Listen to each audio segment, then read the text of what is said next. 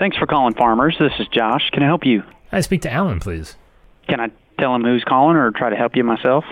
Yeah, just let him know that Joey Gingola called. Okay. Are you a business acquaintance? Yeah, we know each other. I'm a fellow insurance agent. Okay. And what was your last name? Gingola, Giangola. Got it. Okay. And you're probably just wanting to visit and collaborate, aren't you? Yeah, he reached out. He had a couple questions for me, and I was just giving him a buzz to kind of touch base on it real quick. Now we're at the root of the conversation. Did I do good, though? I'll transfer you over to him, but did I do good trying to get good info from you? Oh, yeah, I think so. So is this like a test? No.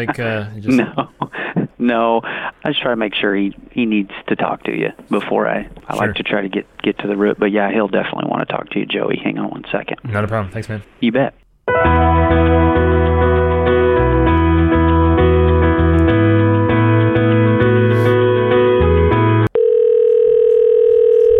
This is Alan. Alan, this is Joey Gingola.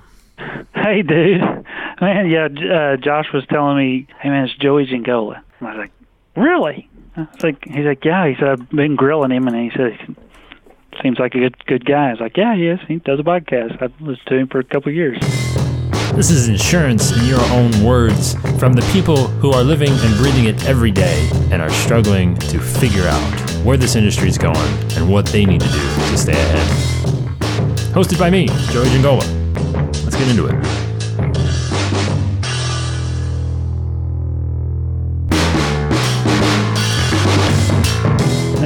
In my career, that's where we've always ended up. Just from a competition standpoint, we've historically not been a place where a lot of commercial insurance can be written, and so it's just not my wheelhouse. Sure. So that's why I say some of these videos, most of the blog, all this stuff is in the realm of I know this stuff. That's a good place to be. That was my good buddy Alan Drew of Alan Drew Insurance Agency in Edmond, Oklahoma, and your wheelhouse, right? That's seems like a pretty logical place to start. And Alan's saying, listen, most of the stuff that I touch on is generally there. Great. And it should be. Now, there's actually there's a mini subplot here, and then there's the more kind of main storyline. But, first the subplot is, Alan is a farmer's agent. He's a captive agent with farmers, and again, he's saying, a lot of the business ends up in the personal lines. There's not a ton of commercial opportunity. That's something I think, that's going to be debatable as, maybe Alan looks for other opportunities. And we've talked, Alan and I talked about this a little bit. It's just, what can you do to maybe allow yourself to maybe expand the wheelhouse or look for another wheelhouse? I don't know. I just seem to be having, whether it's a conversation with captives or people that, started their career in captivity, there's just maybe something to be said for, well, what should I continue to look for? How can I expand my wheelhouse? That's kind of, again, just a little mini subplot. But the main storyline here is the idea of staying within what you know and creating content. Now, there's a couple things to consider here. We've talked about it many, many, many times. The first is, yes, you want to focus your efforts on what you know, because if you don't, then it's going to become obvious at some point that you don't. But to the point of, where we started, you always want to open yourself up or don't, I guess, you don't want to close off the idea that you always want to expand into something else. You're not always going to have a wheelhouse when you're getting started, and it's okay to, I'm not saying Alan's doing this, I'm just saying in general, you want to, it's always best and easiest and fastest to create within the wheelhouse. But if you're looking for other opportunities, right, to expand into other areas, you're going to have to be a little uncomfortable not knowing everything, not being in your wheelhouse, and, maybe being a little light on the expertise when you're going to look to create this content. And that's something I guess I wanted to say, that it is okay. It's not going to happen day one. You're not going to be the expert day one. But if it's a line of business, if it's a type of insurance that you really want to get into, there's nothing more powerful than, again, just starting communicating what you already know and then continuing to build on that, because there's no limit. This is the one mindset. It's not like there's a finite amount of pieces of content that you can put out into the world. start with the few things that you know, because it is guaranteed to be more than the person that you're trying to sell, right? That information will exceed, sometimes greatly, what the person you are trying to attract and do business with already knows. So that's the first part, right? Because no matter what it is that you're looking to do, you just need to take that first step. Like I've done a couple of, how does EPLI protect your restaurant? I've done a few things. But again, personal lines is where I've been. I guess I sound like I'm apologizing for it, but... No apology necessary, Alan, and that's something that you shouldn't really beat yourself up over, mainly because, yeah, EPLI is important. That's certainly one. If I had to pick a topic, I don't know that I would start there, because one, employers rarely know that it's a thing, and then to know that it's called, employer, practice liability insurance that's another stretch, right? It's what would they know? It's like, what happens if I do something inappropriate? What happens if I get sued for wrongful termination? What happens if insurance? There we go. New tagline, EPLI. What happens if something like that? That you'd have to go after it from that standpoint. And I've certainly been kicking around ideas as to what some of the most effective ways to get after that. I do think it's something that is a little bit newer, and I think will only continue to be more accessible, maybe, or create, we'll say, more awareness within, commercial insurance, if you will, or within the workplace, as, inappropriateness or just incompetence is highlighted, and that, those policies start to bubble up. So that's something to pay attention to. I know that was a bit of a rant. I don't really know, but, Alan said that he's touched upon those, those topics. But again, his wheelhouse is personalized. Now, back to the statement of, well, if Alan's looking to kind of mix it up, stir the pot, kick the tires on some commercial stuff, and I can't remember exactly what the conversation we were having around this was, but, I believe I said something to Alan like, it doesn't matter, it could be the greatest, most informative piece of content on EPLI that ever existed.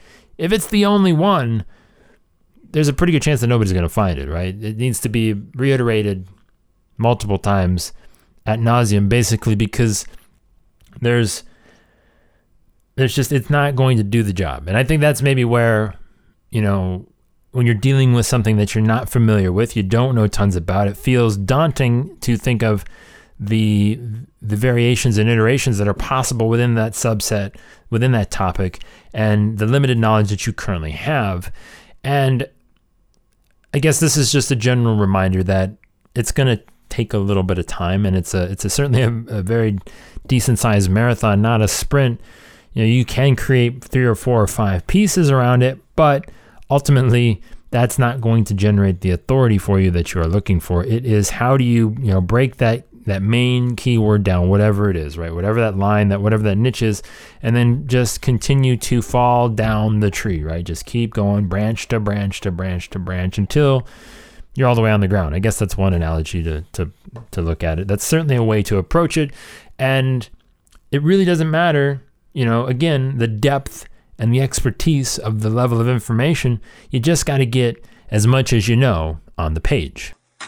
Yeah, most of mine are from, I try to keep them, if I can, in the 700 to 800 minimum, and then, maybe 1,200 if it's a little longer, but... Yes. How long should the content be? And I'm pretty sure we did a whole podcast, maybe with Alan. It might have been Alan. How long, should your content be? I can't remember if it was Alan or not, but we certainly did How to Write Better Insurance Headlines. I'm pretty sure that was another episode Alan was on, one of the first. But, that's a question that is asked quite frequently, and one that I've heard more answers than you could shake a stick at. Because if there's anything that verifies an answer, it's the ability to shake a stick at it. And here's the deal. I personally have always just set, for whatever reason, a minimum threshold of, we'll say, 800 to 1,000. My personal threshold. I've heard people say it doesn't matter if it answers the question thoroughly in 500 words, that it'll work. And these are people that are driving ridiculous amounts of traffic. So that is That is great. I don't stress out. 300 words, in my opinion, I don't think is a big stretch, right? There's just not a whole lot of effort, a difference in effort, I guess, from my part that I would put in versus 800 or 500 to 800, right? And then, of course, 1,000 to 1,200 to 1,500 words is in a slightly different category that's going to, maybe more fully discuss a topic. And I've heard people say that, it needs to be over 1,000. I've heard other people say, well, it needs to be over 2,000 or 3,000, or I'm not writing a blog post unless it's 5,000 to 10,000 words. And those people, they are a certain kind of special, I tell you what.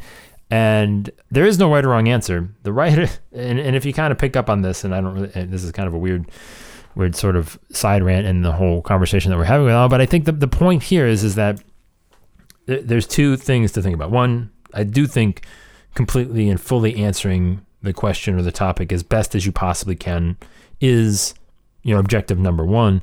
Two, it's thinking about what does it take for somebody to truly know, like, and trust you within that matter of word amount. What do you need to get across to them? Does it need to be in just this one piece? How do you get them to the next piece?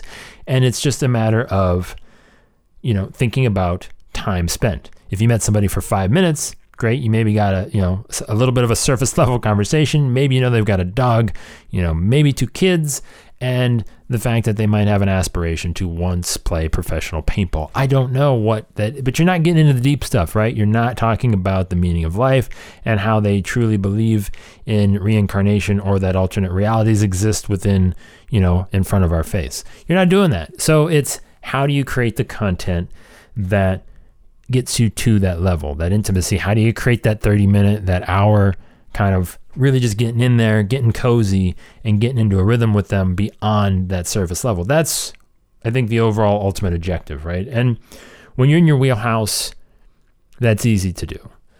When you're in the wheelhouse, it's a big mansion, sure, and you've been there for a while. You moved in, it's built, it's got furnishings, all the decorations are on the walls. It's good to go. However, when you're expanding into something like the ePLI or whatever it is, the commercial, whatever, and you're not quite sure it's not, then that's when you just got to decorate the apartment. The 2-bedroom townhouse as best you can. It's going to be a little embarrassing, and yeah, you might borrow furniture from your grandparents, but guess what? It's going to be better than nothing. It's better than sitting on the floor.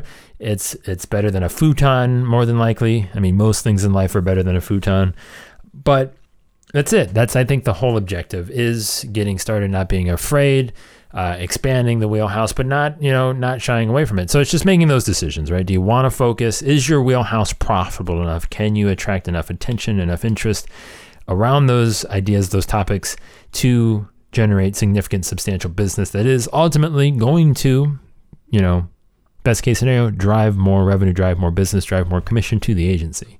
If not, if that is potentially questionable and you're not really sure about the answer, or it's maybe just something you were looking to move away from or de-emphasize in some degree, that's where it is okay to expand, move outside your comfort zone, and really just take a chance and educate people with the knowledge as best as you can.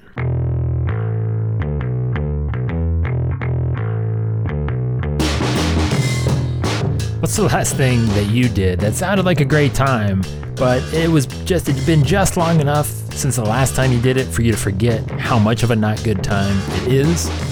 One of those things. I'm staring down a drive-in movie situation, which is fun occasionally, but in the wrong conditions, you're just really increasing the difficulty level that is the entertainment value, and throw in a couple rambunctious children, moving vehicles, mosquitoes, potentially unseasonably humid weather, and there might be better ways to watch a movie, but novelty, right? Who knows? What again, it happens maybe once, maybe twice a year. You're always like, oh, this is gonna be great, it's gonna be fun, and then by the time you're done, we don't need to do that again for a while. And then it's the hamster wheel, it's the Groundhog Day. You forget about it, and then you go do it again the next year. I know drive-ins are not really a thing. We have one of the last 10 that exist in the country here, 15, 20 minutes from my house. What is the thing that you generally do? Usually probably something for your kids that you're like, man, this will be great, this will be fun, it'll be a memory, it'll be experience, and then you get there and you're like, wait a second. Malaria, again, kids getting hit by cars, all sorts of things, and just, so many things, so many variables. that you didn't account for. Joey at AgencyNation.com.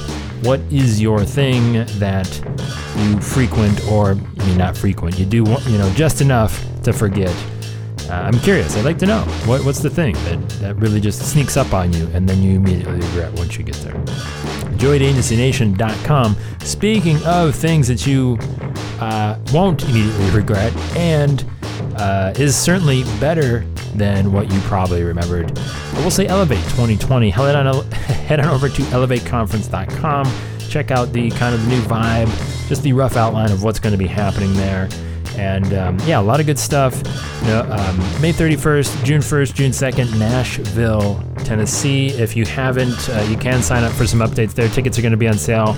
We're thinking early August. That's just a real secret between you and me, so sit tight. We're looking for the first or second week of August to put tickets back on sale. Early bird pricing will be available, so stay tuned for that. But elevateconference.com is the place to go. Get excited for all of that. We're going to be rolling out some speaker information here soon, working on some very cool things, and really excited about it. elevateconference.com.